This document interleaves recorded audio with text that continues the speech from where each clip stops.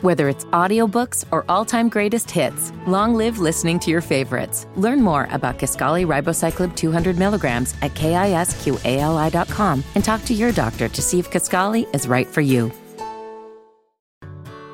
Whether it's audiobooks or all-time greatest hits, long live listening to your favorites. Learn more about Kisqali Ribociclib 200 milligrams at KISQALI.com and talk to your doctor to see if Kisqali is right for you.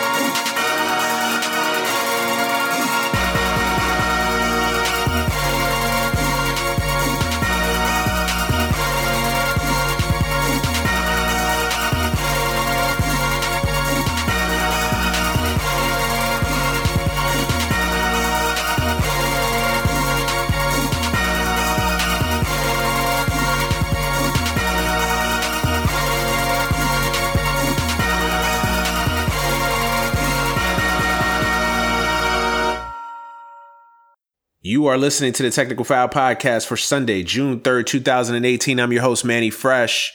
And it's a solo show for me today. No co-host. Kind of wanted to do a show today because I had some things to get off my chest. You know, sometimes it's kind of therapeutic to do these podcasts because, you know, you can get to talk about whatever you want to talk about. You know, I had some things on my mind. I had an epiphany the other day about my Mets that I want to share with you guys. You know, this is therapeutic. Talking to you guys, getting shit off my chest is very therapeutic. So that's why I do the podcast. And so I figured, you know, today is no day to have a host, no day to have a guest, just me and you, a conversation. As always, man, thank you for listening to the show. Thank you for listening to the podcast. This podcast is available anywhere on iTunes, SoundCloud, Stitcher, Google Play, TuneIn Radio, anywhere where you can find podcasts. We're there. Figured I'd get that out of the way early.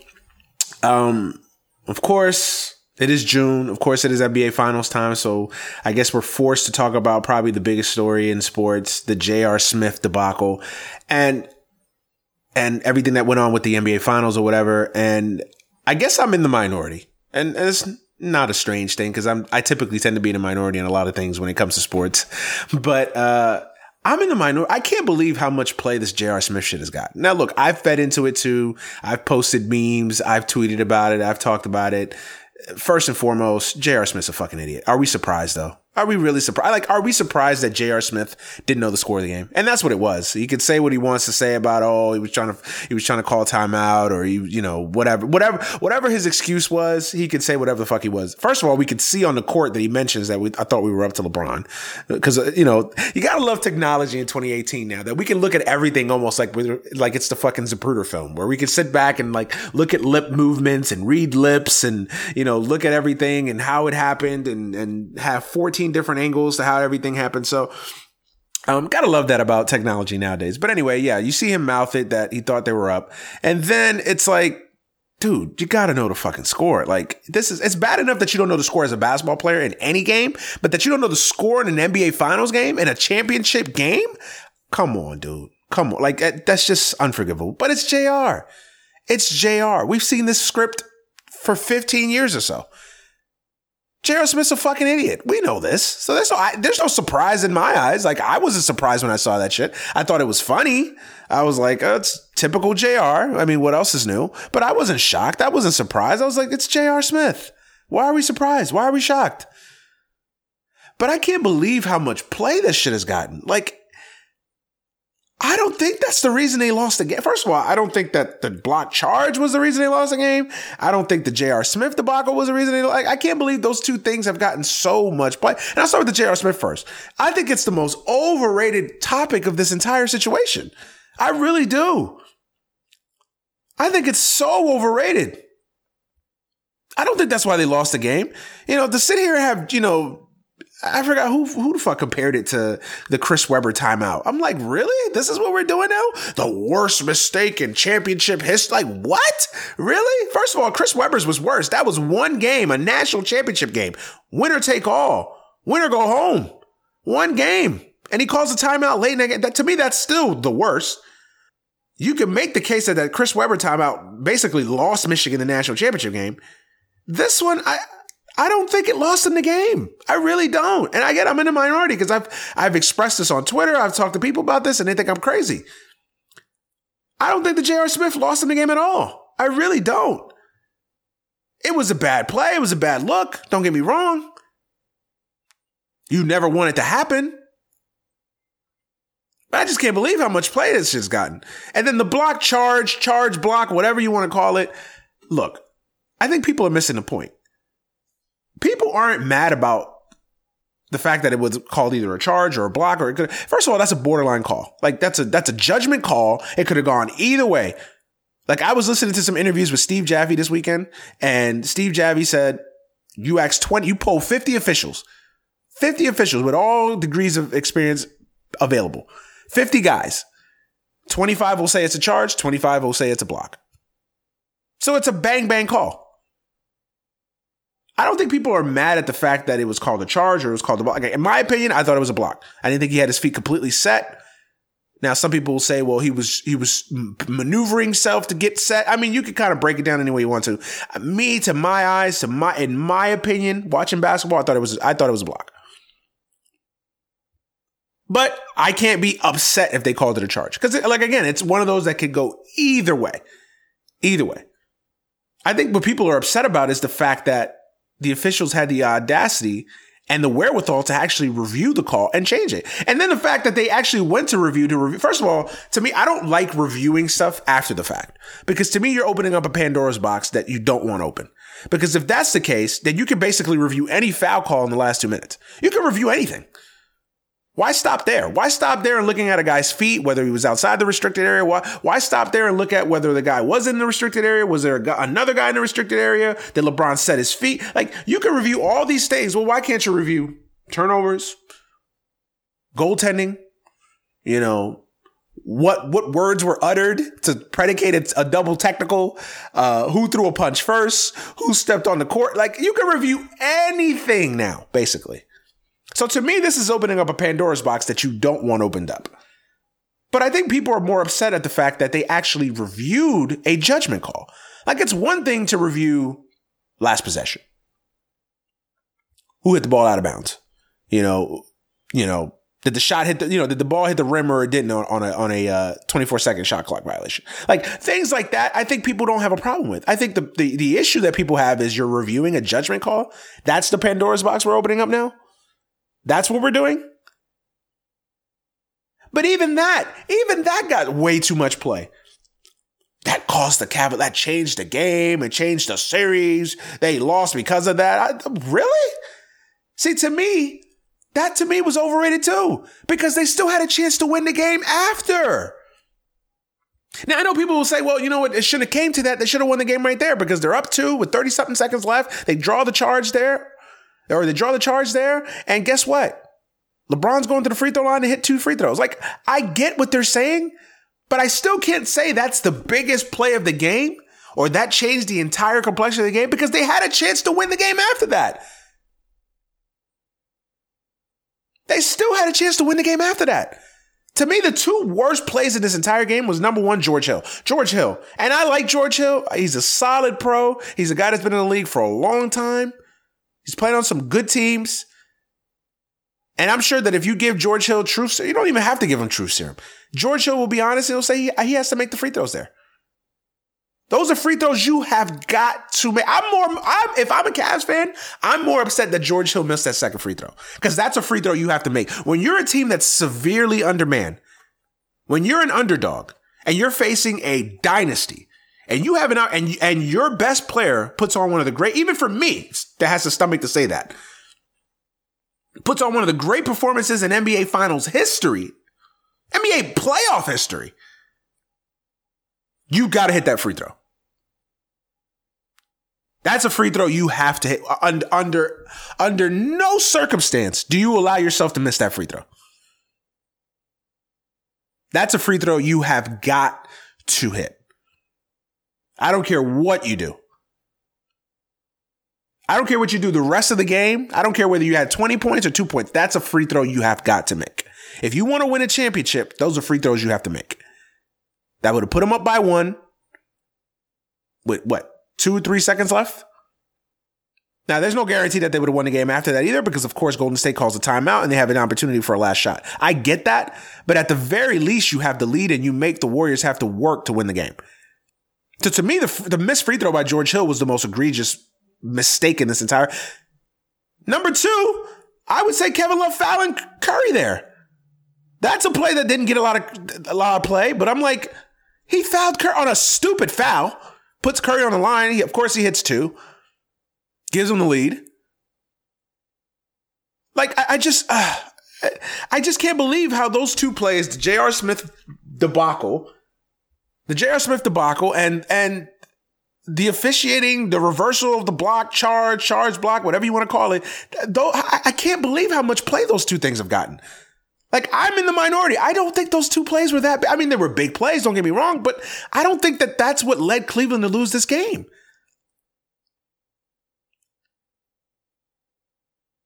To me, the missed free throws were more egregious.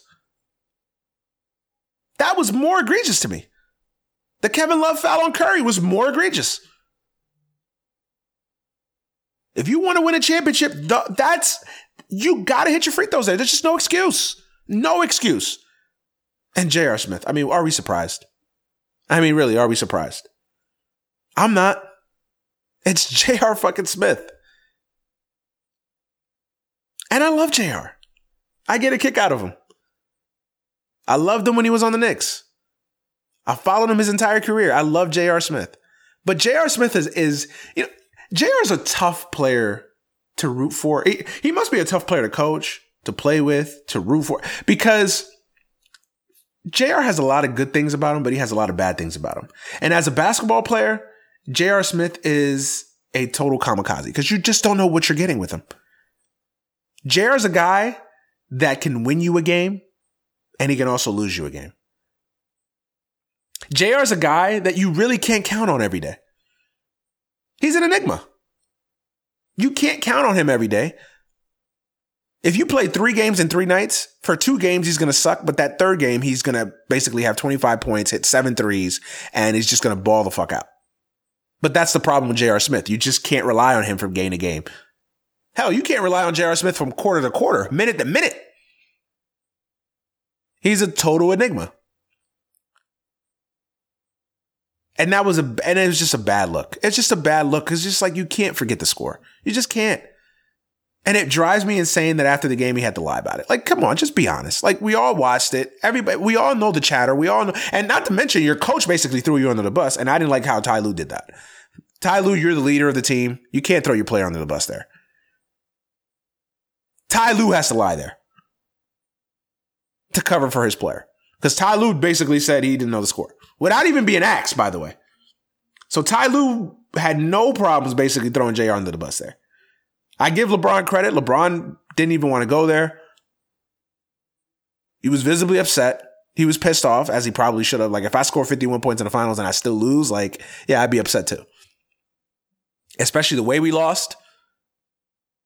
But even LeBron didn't take the bait and criticize J.R. Smith. But I just can't believe how much play this shit has gotten. And for Ty Lue to get out there in the post-game press conference and say that we were robbed. Ty, what do you mean you were robbed? What do you mean you were robbed? I get it. It was a judgment call. You shouldn't review a judgment call. I get that. I understand that. I understand. But you weren't robbed. That's not the reason you lost the game. How about George Hill make a free throw? How about that? How about Kevin Love not foul Steph Curry? A silly foul at that. This idea that the officials screwed the Cavs, I mean, it's a bunch of garbage. It's garbage. It's bullshit.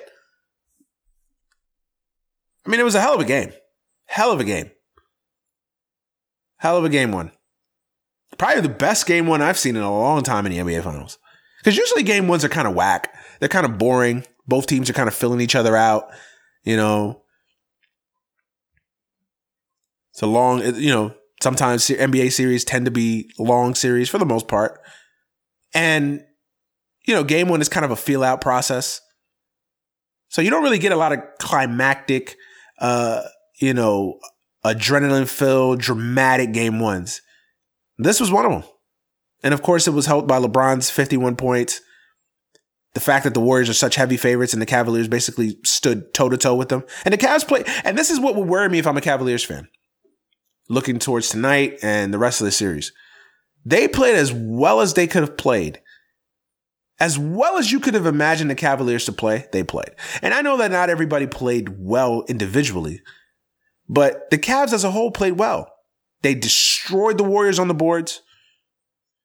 And that's the one weakness that I've always said the Warriors have. I would beat them up inside. They just have no presence on the inside. Even with Draymond, they just have no inside presence.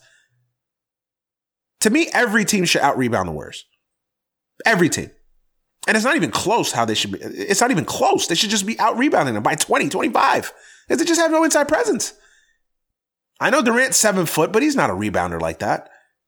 But I thought the Cavs played a very good game. Obviously, LeBron did what LeBron does. But they got some contribution. Kevin Love had a really good game. Larry Nance gave him a spark off the bench. George Hill, before the missed free throws, he had some shots. So I thought the Cavaliers played well. I thought the Cavaliers played well enough to win. They were the better team on Thursday night. Without a doubt, they were the better team. They were able to they took every right-hand Golden State gave them. They were able to withstand runs. At the end of the third quarter there, when it looked like Golden State was ready to run away with it, the Cavs were able to get back in the game. So you give the Cavaliers credit. They did everything possible to win that game, and they still lost. Still lost. The Cavaliers played as well as they could have possibly played in this situation, and they still lost. And that would concern me if I'm a Cavs fan. That would concern me. Because you got to believe Golden State's not going to play this bad again. And you got to believe the Cavaliers are not going to play. Like, what else can LeBron do? What, score 80? Maybe then they'll win. But it's unrealistic to expect that LeBron's going to score 51 points again. He might score 40 again, but I don't think he's going to score 51. And even that might not be enough. So unfortunately, what you saw on Thursday night, that might have been the high watermark for this series, in my opinion. That might have been the highlight of the series, because I just think the Warriors know. I just looking at their body language, looking at them in the post game. I think the Warriors know they dodged a huge fucking bullet. I think the Warriors know that they basically got lucky to win that game, and they got lucky. Don't get me wrong, they got fucking lucky to win that game. Nonetheless, they won the game. I think the Warriors are going to come out motivated tonight. I think the Warriors are going to come out with a little extra sense of oomph. I think they're going to sit. I don't think they're going to fuck around. I think they're going to try to run the Cavs out of the building. I think the Cavs are going to be demoralized. If the Cavs come out the way they came out at overtime, tonight's going to be a blowout. Not even a debate. Tonight's going to be a blowout. They might lose by 35 tonight. The Cavs had a game and they blew it. They had a game. They had that game. Had that game. And they let it slip through their fingers. And when you're a team that's undermanned like the Cavaliers, when you're a team that's an underdog, that is not as talented as the team that they're facing, those are games you can't afford to give away. You just can't afford to give those games away. Under no circumstance can you afford to give those games away. That's a game you have to win. Have to. Bottom line, you're not going to get a better opportunity. I think the Cavs may have another game like this in them. Maybe one more. Maybe. And that's asking for a lot. Before this series started, I said the Warriors in 4. I'm still sticking to that. And I think that if anything, the result last Thursday kind of enhanced that. I just don't know what the Cavs have left. They look so deflated and so demoralized and so upset. And in part, it should be, but not at the officials, not at J.R. Smith. They should be mad at themselves. And again, the whole controversy with the officials and changing the call, to me, was so overblown. It was negated by the fact that the Cavs still had an opportunity to win the game after the fact. They still had a chance to win that game. It's not like that game came down to that and that's why they lost. No, they had a chance to win the game after. And if George Hill hits some free throws, they're up by 1.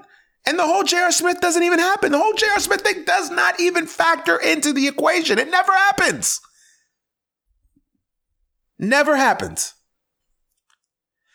But I just don't know where else you're going to get intrigue in this series. I just don't. I think the Cavs played their best game and still lost. And that would worry the fuck out of me if I'm a Cavaliers fan. Because what more can we do? The Warriors didn't even play a great game. Durant had the softest 26 points you will ever have in your life. Like, Kevin Durant, he's under the gun. Like, Kevin Durant, he has disappeared. Outside of, since game 3 of the Western Conference Finals, Durant has disappeared in this postseason. I don't know if he's hurt or if he's just, I don't know what it is. But he's just not, I know he's had his moments and he's had little highlights, but he has not played a complete game. Like 26 points last night, he didn't have a big time game the other night. That was the softest 26 points you will ever see in your life. That's why you can't always look at the stats. I said it the last show. I've seen guys have 35 points and it'd be the quietest, most nondescript 35 points you'll ever have in your life. And I've seen guys have 20 points and it'd be the greatest games I've ever seen.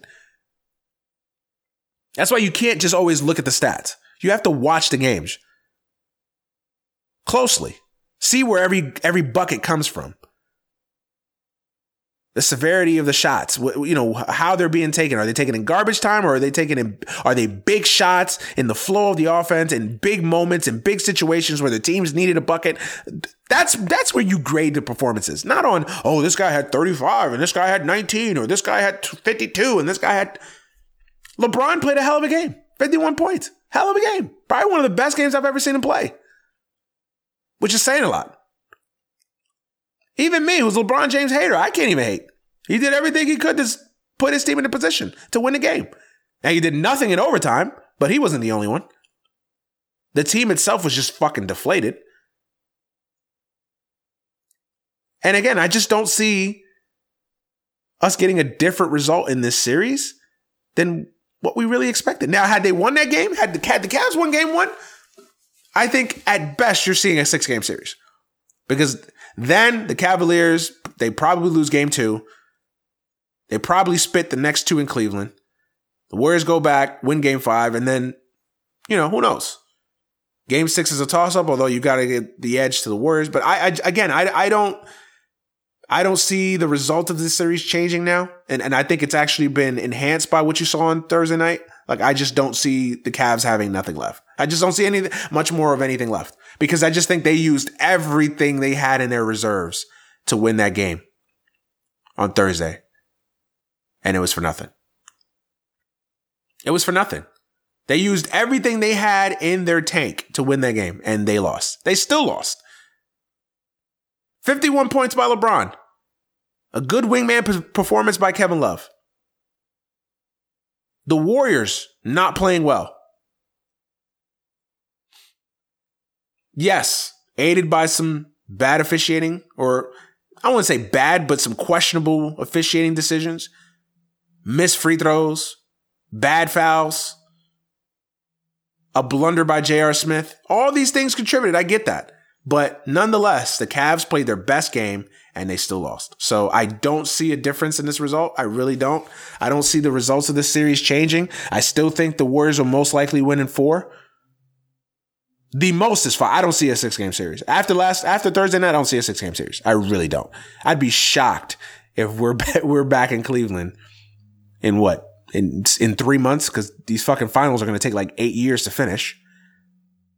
But I'd be shocked if we're back in Cleveland for a game 6. Shocked. No way.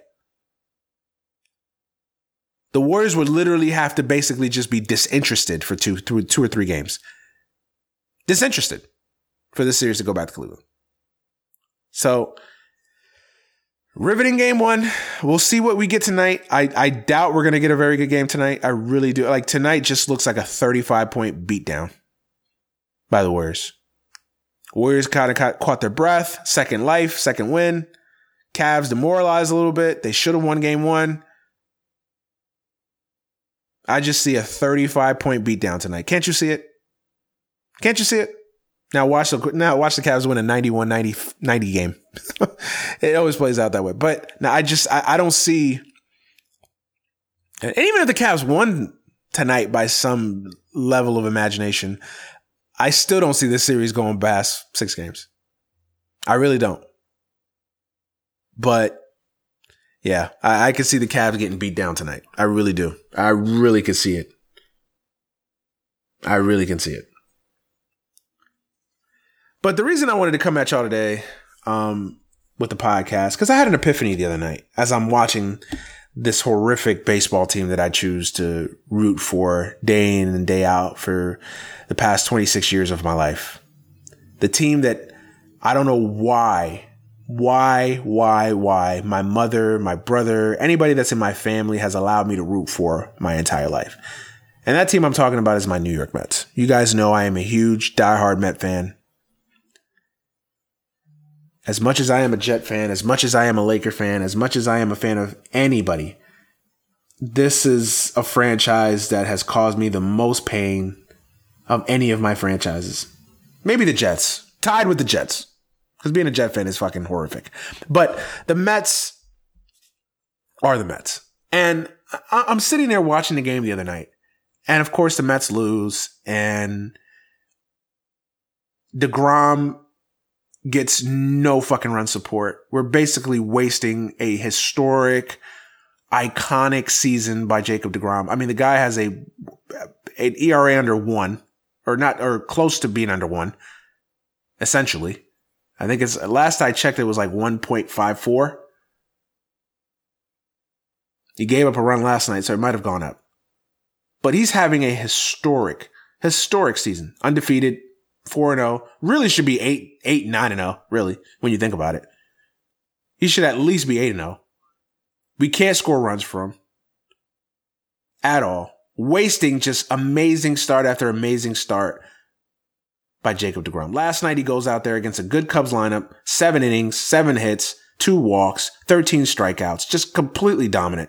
Jacob DeGrom to me is the top 3 pitcher in baseball right now. Don't even debate me on that shit. He is clearly one of the top 5 best pitchers in the sport. Not even a debate. And we're wasting starts by this guy.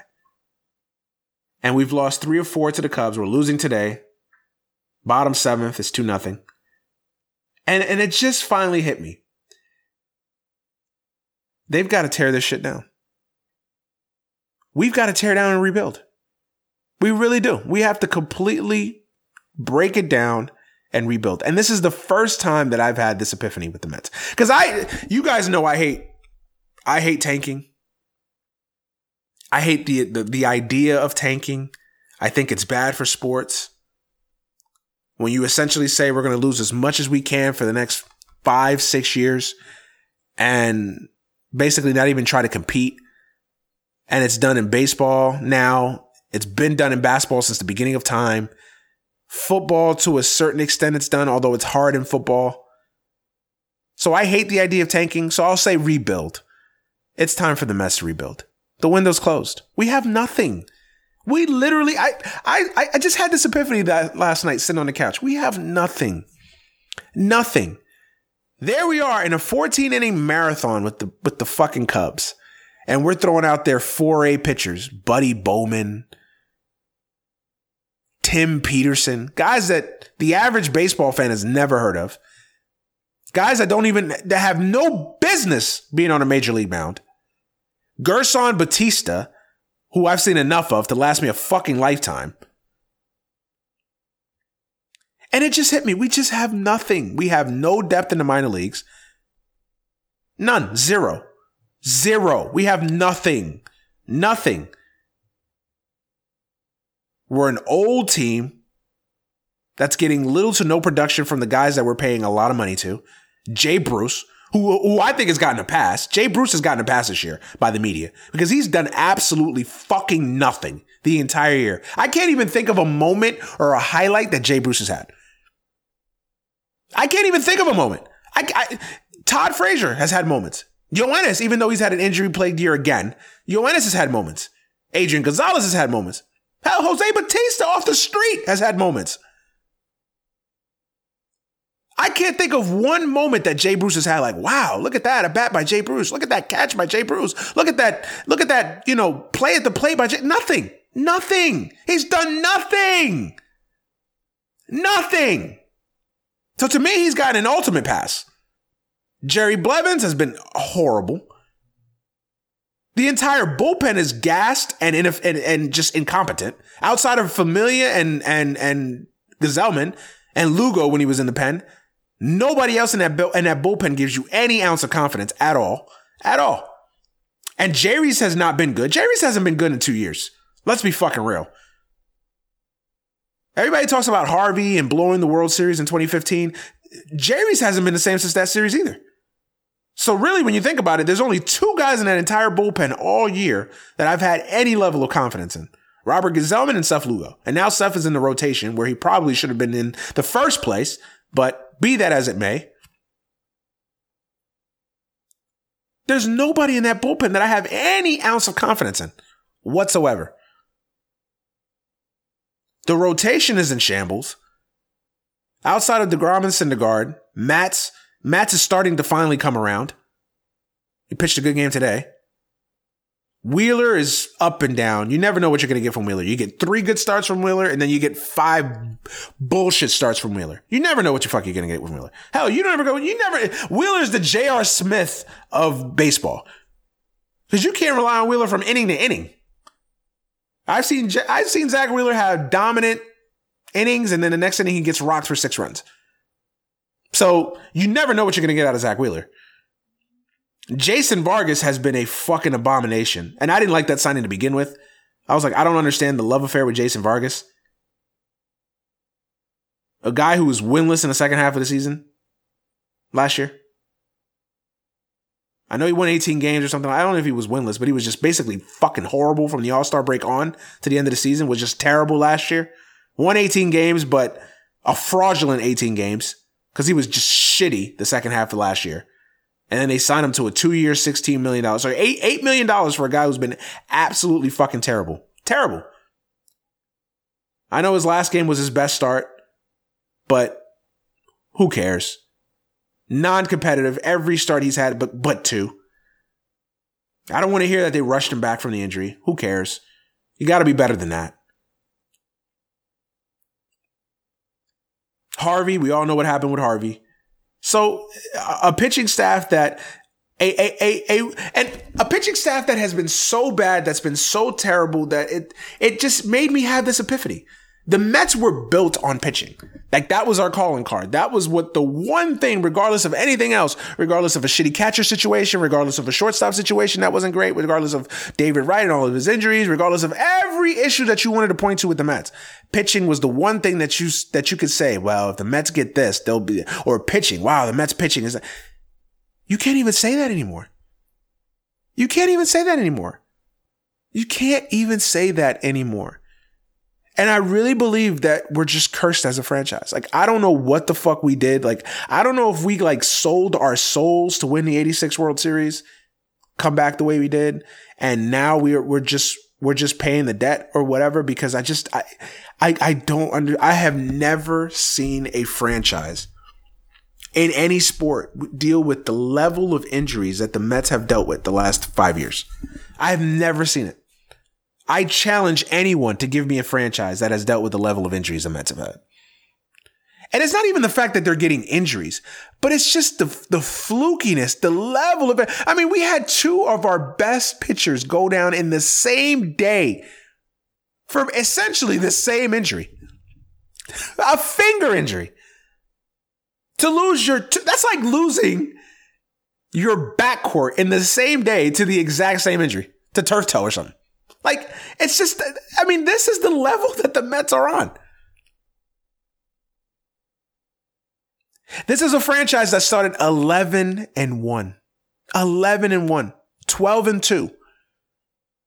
They were rocking, they were rolling. Everything looked great. And I go back to that game they had against the Nationals. That Monday night. I forget when. April something. They had a 6-2 lead against the Nationals going into the bottom of the 8th. They had the Nationals dead. They win that game. Who knows? Maybe the Nationals are 6, 7, 8 games back. You got a chance to run away with the division, 13-2.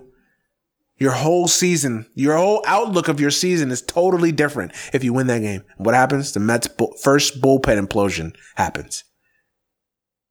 And if you've been a long-time Met fan like myself, even though you wanted to believe that things would be different, you just knew that was the end.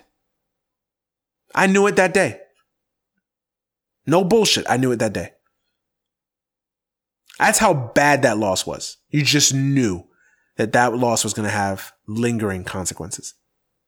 And here we are, in danger of falling 3 games under 500. 12-2 start. Could have gone 13-2. 12-2 start. And it just hit me last night. Like, what are we doing? Where are we going as a franchise? Where are we going? We have no farm system to speak of. Yeah, we have a couple guys here and there. David Peterson, Justin Dunn, Peter Alonso. We have a couple of guys that are coming into their own slowly but surely. But as a whole, we have no depth in the minor leagues. Nothing. Zero. Zilch. And I'm not even that big of a farm system guy because I think that stuff is overrated. I really do. But when you look at it, I mean, we just have nothing. We have nothing. I'm so tired of hearing about the injuries. I know that the injuries are a lot and it's just, sometimes it's too much to kind of overcome. But I'm so tired of that narrative. Injuries. There's other teams that have injuries that are able to withstand it or seem to be able to withstand it better than we do. But we have no depth in the minors.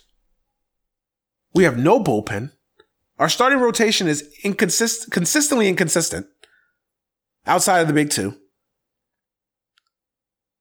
Our lineup is old and banged up. We have 3 young position players that we can build around, and Nimmo, Conforto, and Rosario. The rest of these guys are all old. Jay Bruce is giving you nothing. Yoenis, who God only knows when we'll ever see Yoenis Cespedes again. Because he seems to be up and down with this fucking hip injury every year now. This is the second year in a row now that he's been hampered by these leg injuries. So much for not golfing. So much for no more water. For drinking more water and all this other shit that he was supposedly going to do.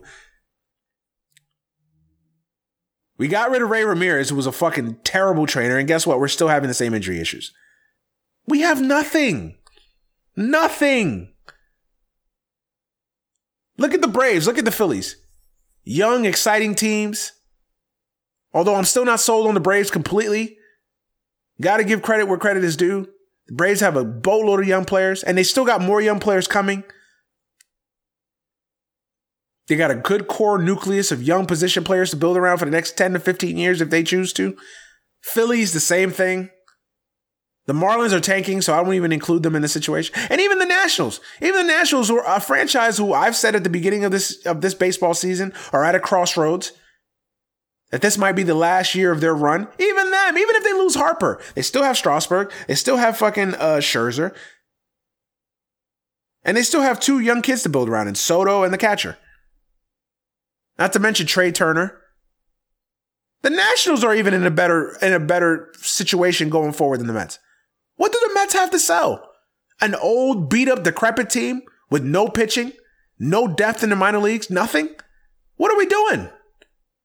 What are we doing? And I've been hesitant to say rebuild. I've been hesitant to say it. Since last year when some Met fans were calling for it. And I said, oh, you guys are full of shit. But as we sit here June 3rd,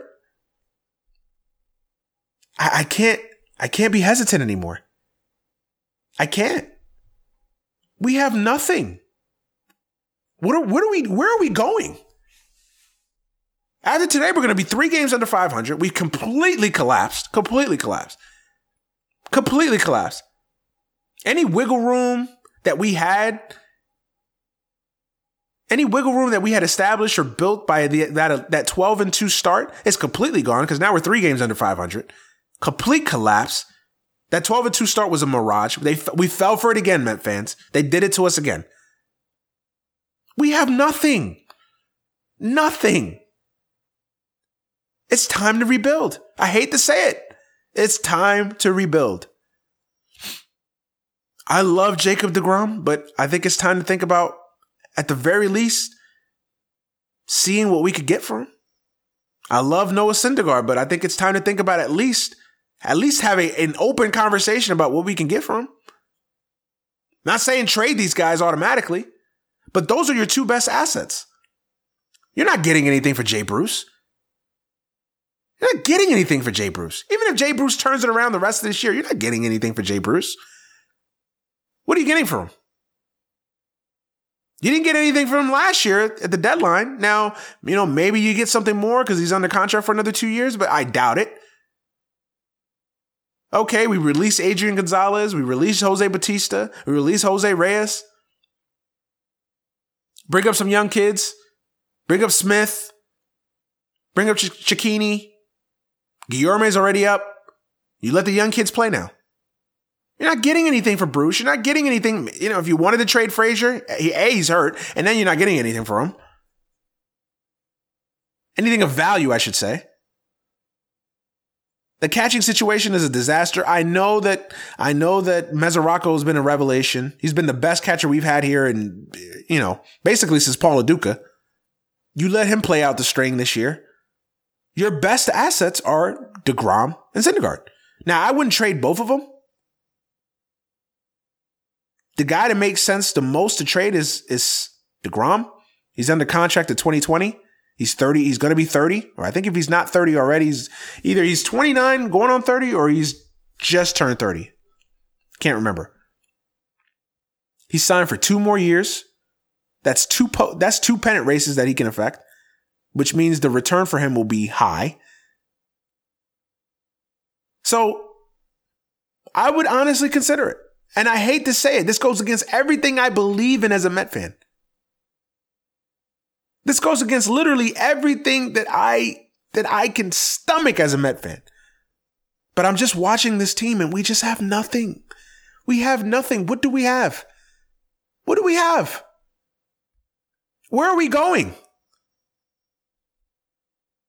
You can't get off to an 11-1 start and now be 3 games under 500 in June. I think this franchise is really at a crossroads right now. I think we really have to look at ourselves in the mirror. I think we have to clean house. You know what? The heat is on Sandy Alderson now. For years, Sandy Alderson has gotten a pass. Terry Collins got all the hate, got all the blame. He's a terrible manager. He mismanages the bullpen. His managerial moves leave a lot to be desired. Blah, blah, blah, da-da-da-da-da-da-da-da. All valid points. But Terry Collins is long gone now.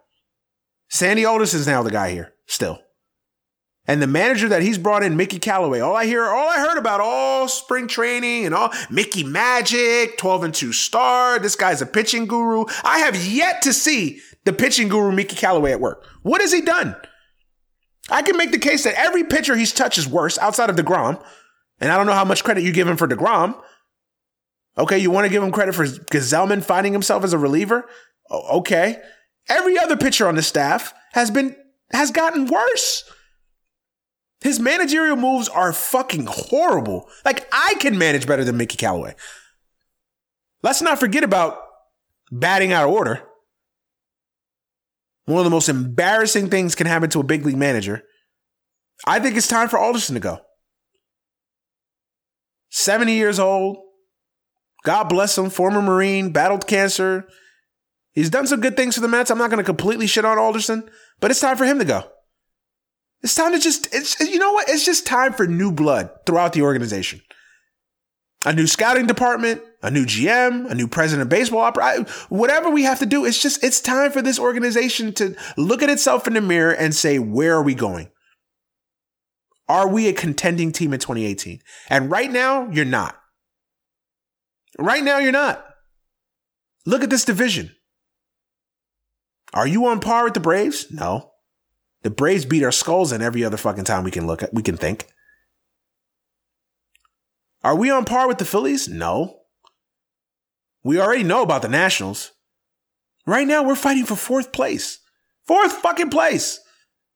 Where are we going as a franchise? Nowhere. That's where we're going. Nowhere. So come July 31st, August 1st, if this shit gets by then, who knows? We might be 15 games under 500 by then.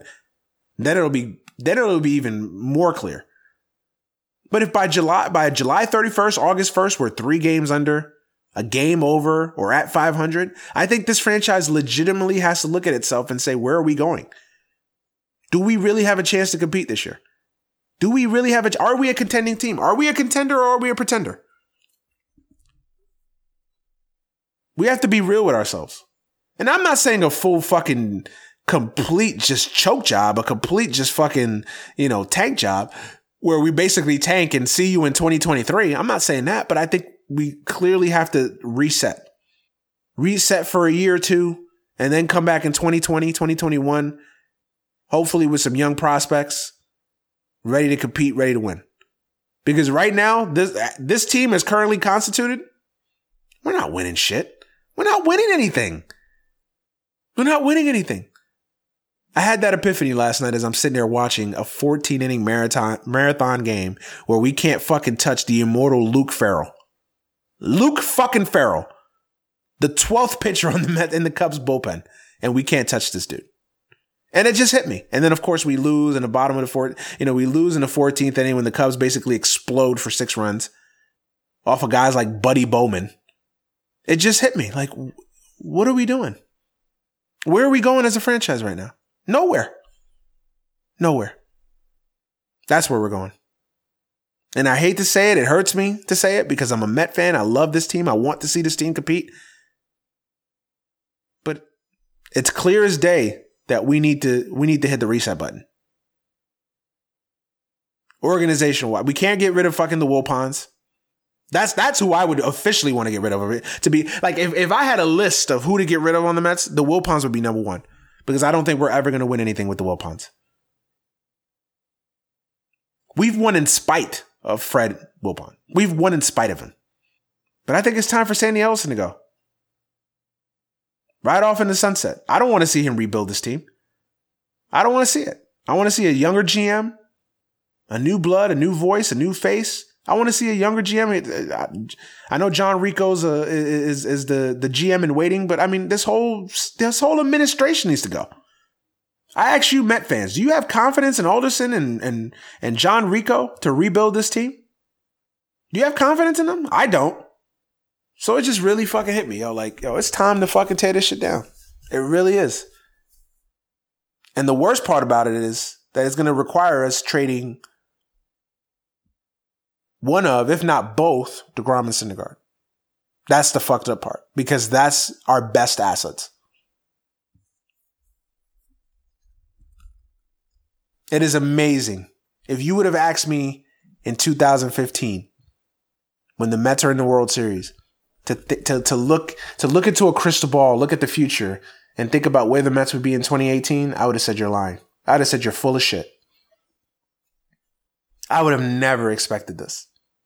Never expected this. Never. And this is my problem with the Met fan in 2015. And I said it then. God is my witness. I was upset with the Met fan.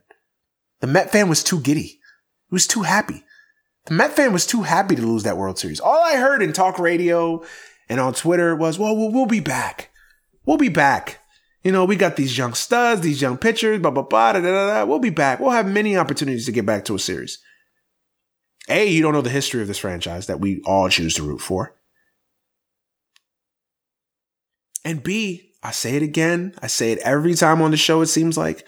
When you have a chance to win a championship, you leave no stone unturned. You do everything in your humanly powers to win a championship.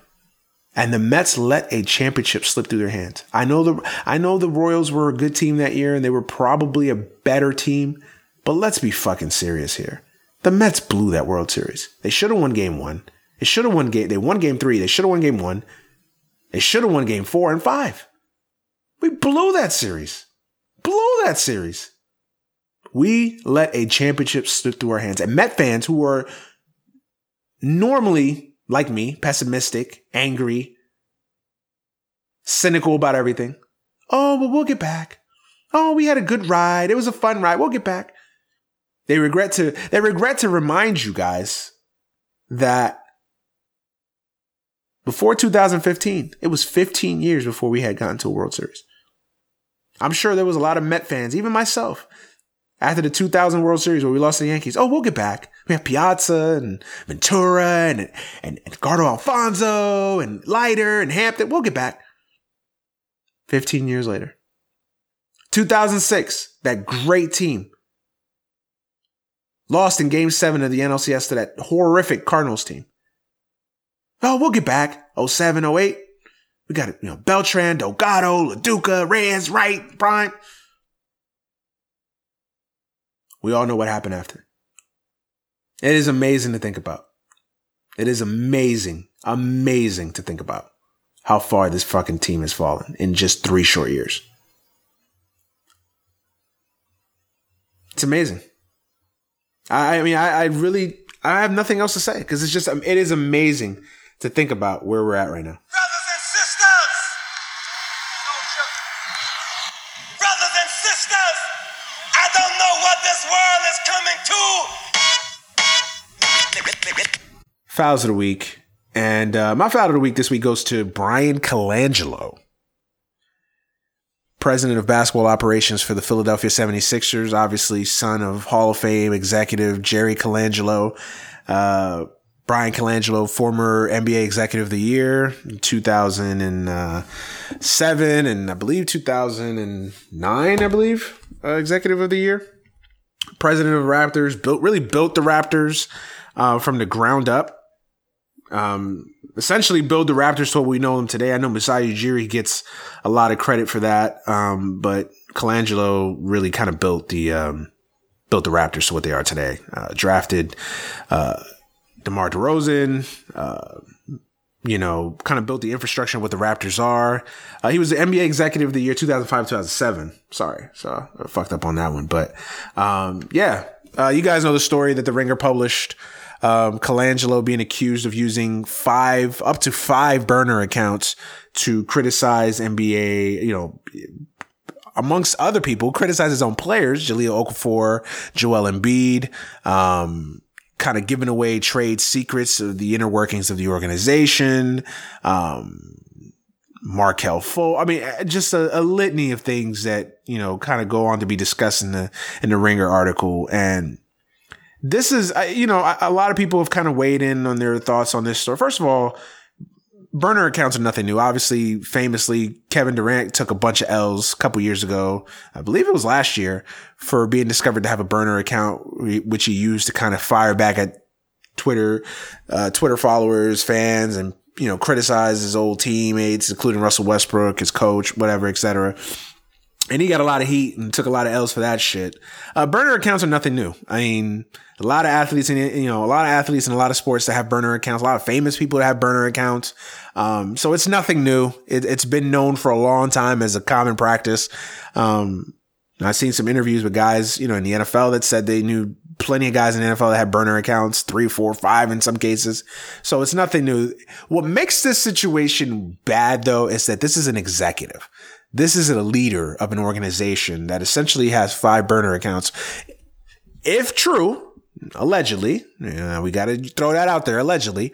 If this is true, he used these burner accounts not only to just go back at fans. That's one thing, but to sit there basically criticize your own players, criticize your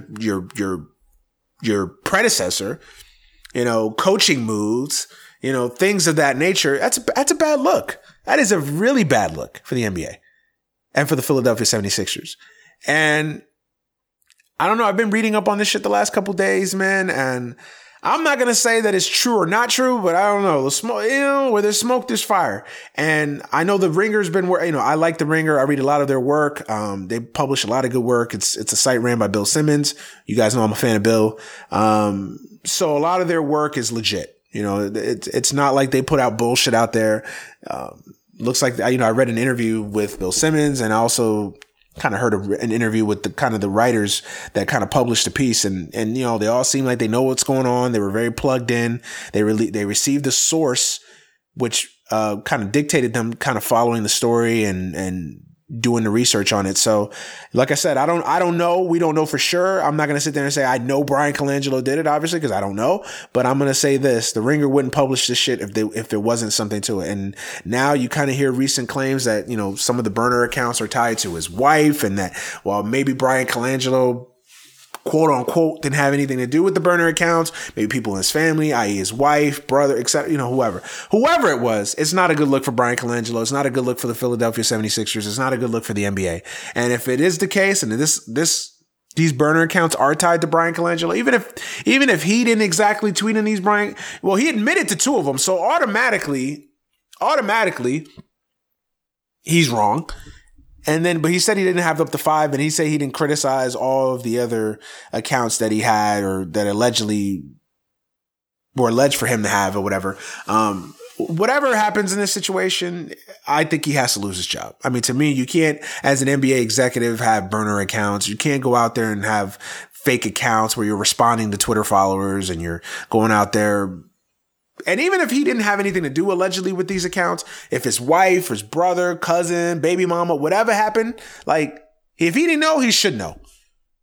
And if he didn't know, he should know. And I don't see how he doesn't lose his job. I mean, this is a bad look. I mean, if you're an NBA player, you're sitting down meeting with the 76ers this offseason to try to sign a deal here. I mean, how do you trust this organization? How do you sit down face to face with this guy and talk contract negotiations? Or, if you're a GM of another team, how do you sit there and trust that this guy's not going to go use a burner account to throw out information or medical reports or whatever? And I know it seems far-fetched, but really, is it? I mean, this is some serious shit to criticize your own coaching staff, the guys that you hire, that you put in place, assistants, coaching moves, criticize your players, former players. Your superstar, the worst one is your superstar. It's one thing to criticize Jahlil Okafor or to criticize Markelle Fultz, but to criticize your franchise player in Joel Embiid and the contract you gave him. I mean, this is bad shit. So I don't see how he doesn't lose his job here. I really don't. Sixers are conducting an organizational review and an investigation of their own. We'll see what comes of it. Again, I want to say allegedly because we don't know for sure, but where there's smoke, there's fire. And I know the Ringer wouldn't publish no bullshit ass story. And he's already admitted to already having at least 2 burner. I think he said 2, or I read somewhere that it was 2. I know he admitted to having for sure 1 burner account, but that he only used it, I guess he said, to talk to family and friends and that nature. Listen, it's a bad look. It's a bad look. I mean, you're basically running the Philadelphia 76ers and you're having burner accounts and being alleged of having up to 5 burner accounts where you're criticizing coaches, players, and Masai Ujiri. You're the guy who replaced you in Toronto. I mean, it's bad. It's bad. And Colangelo, his reputation took a little bit of a hit the last couple of years. His exit from Toronto wasn't exactly pretty. He was criticized a lot there for some, behind the scenes stuff. So it's not like Colangelo's a saint. It's not like he's a saint. So this story is fucking weird to me. I mean, again, and the whole burner thing, I mean, there's athletes that have burner accounts. I'm sure there's actors and actresses that have burner accounts.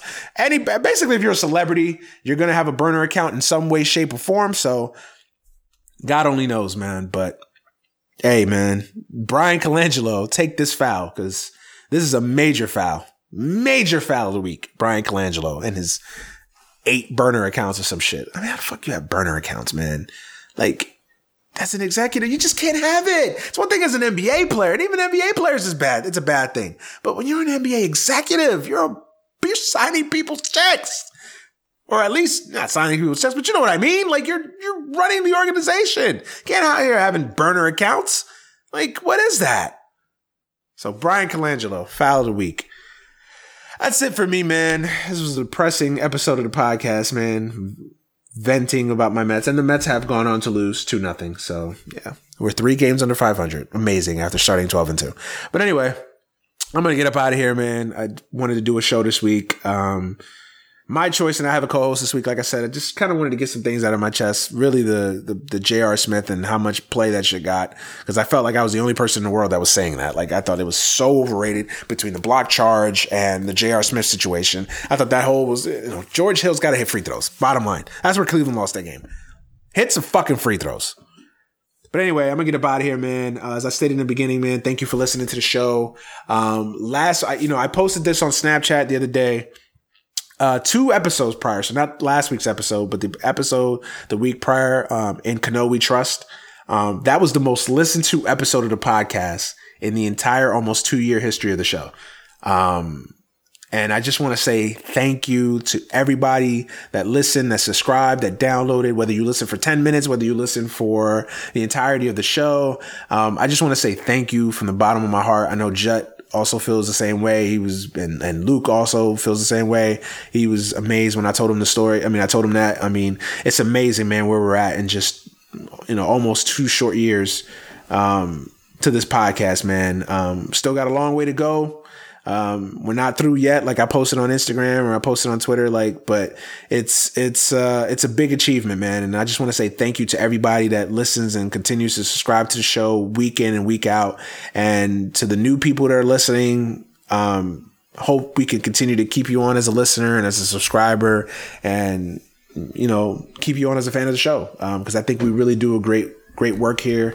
And I'm just so humbled and so blessed by that, man. I don't even have any, I know I'm stammering and stuttering, but honestly, I don't have any words. It's just amazing when I found that out, and that's through all platforms, SoundCloud, Stitcher, Google Play, etc. So it's amazing, man. It is amazing. It is amazing, that we're there. Most listened to episode, in the entire history of the show. So it's crazy. So I thank you guys from the bottom of my heart, man. But I'm going to get up out of here and enjoy the rest of my Sunday. Game 2 of the NBA Finals resumes tonight. The NBA Finals resumes tonight with Game 2. We'll see what the Cavs have left. I don't see much left in the tank, but we shall see. That is why they play the games. But yeah, I'm gonna get up out of here, man. Thank you for listening. Thank you for subscribing to the show. I say this all the time. Without you, there is no podcast. So thank you for listening. As always, you can follow and subscribe to this podcast. I said it at the beginning on iTunes, SoundCloud, Stitcher, Google Play. Don't need to repeat that. Y'all know where to find us. Find us. We're everywhere. I'm going to get up out of here. We'll catch y'all next week with another episode of the podcast.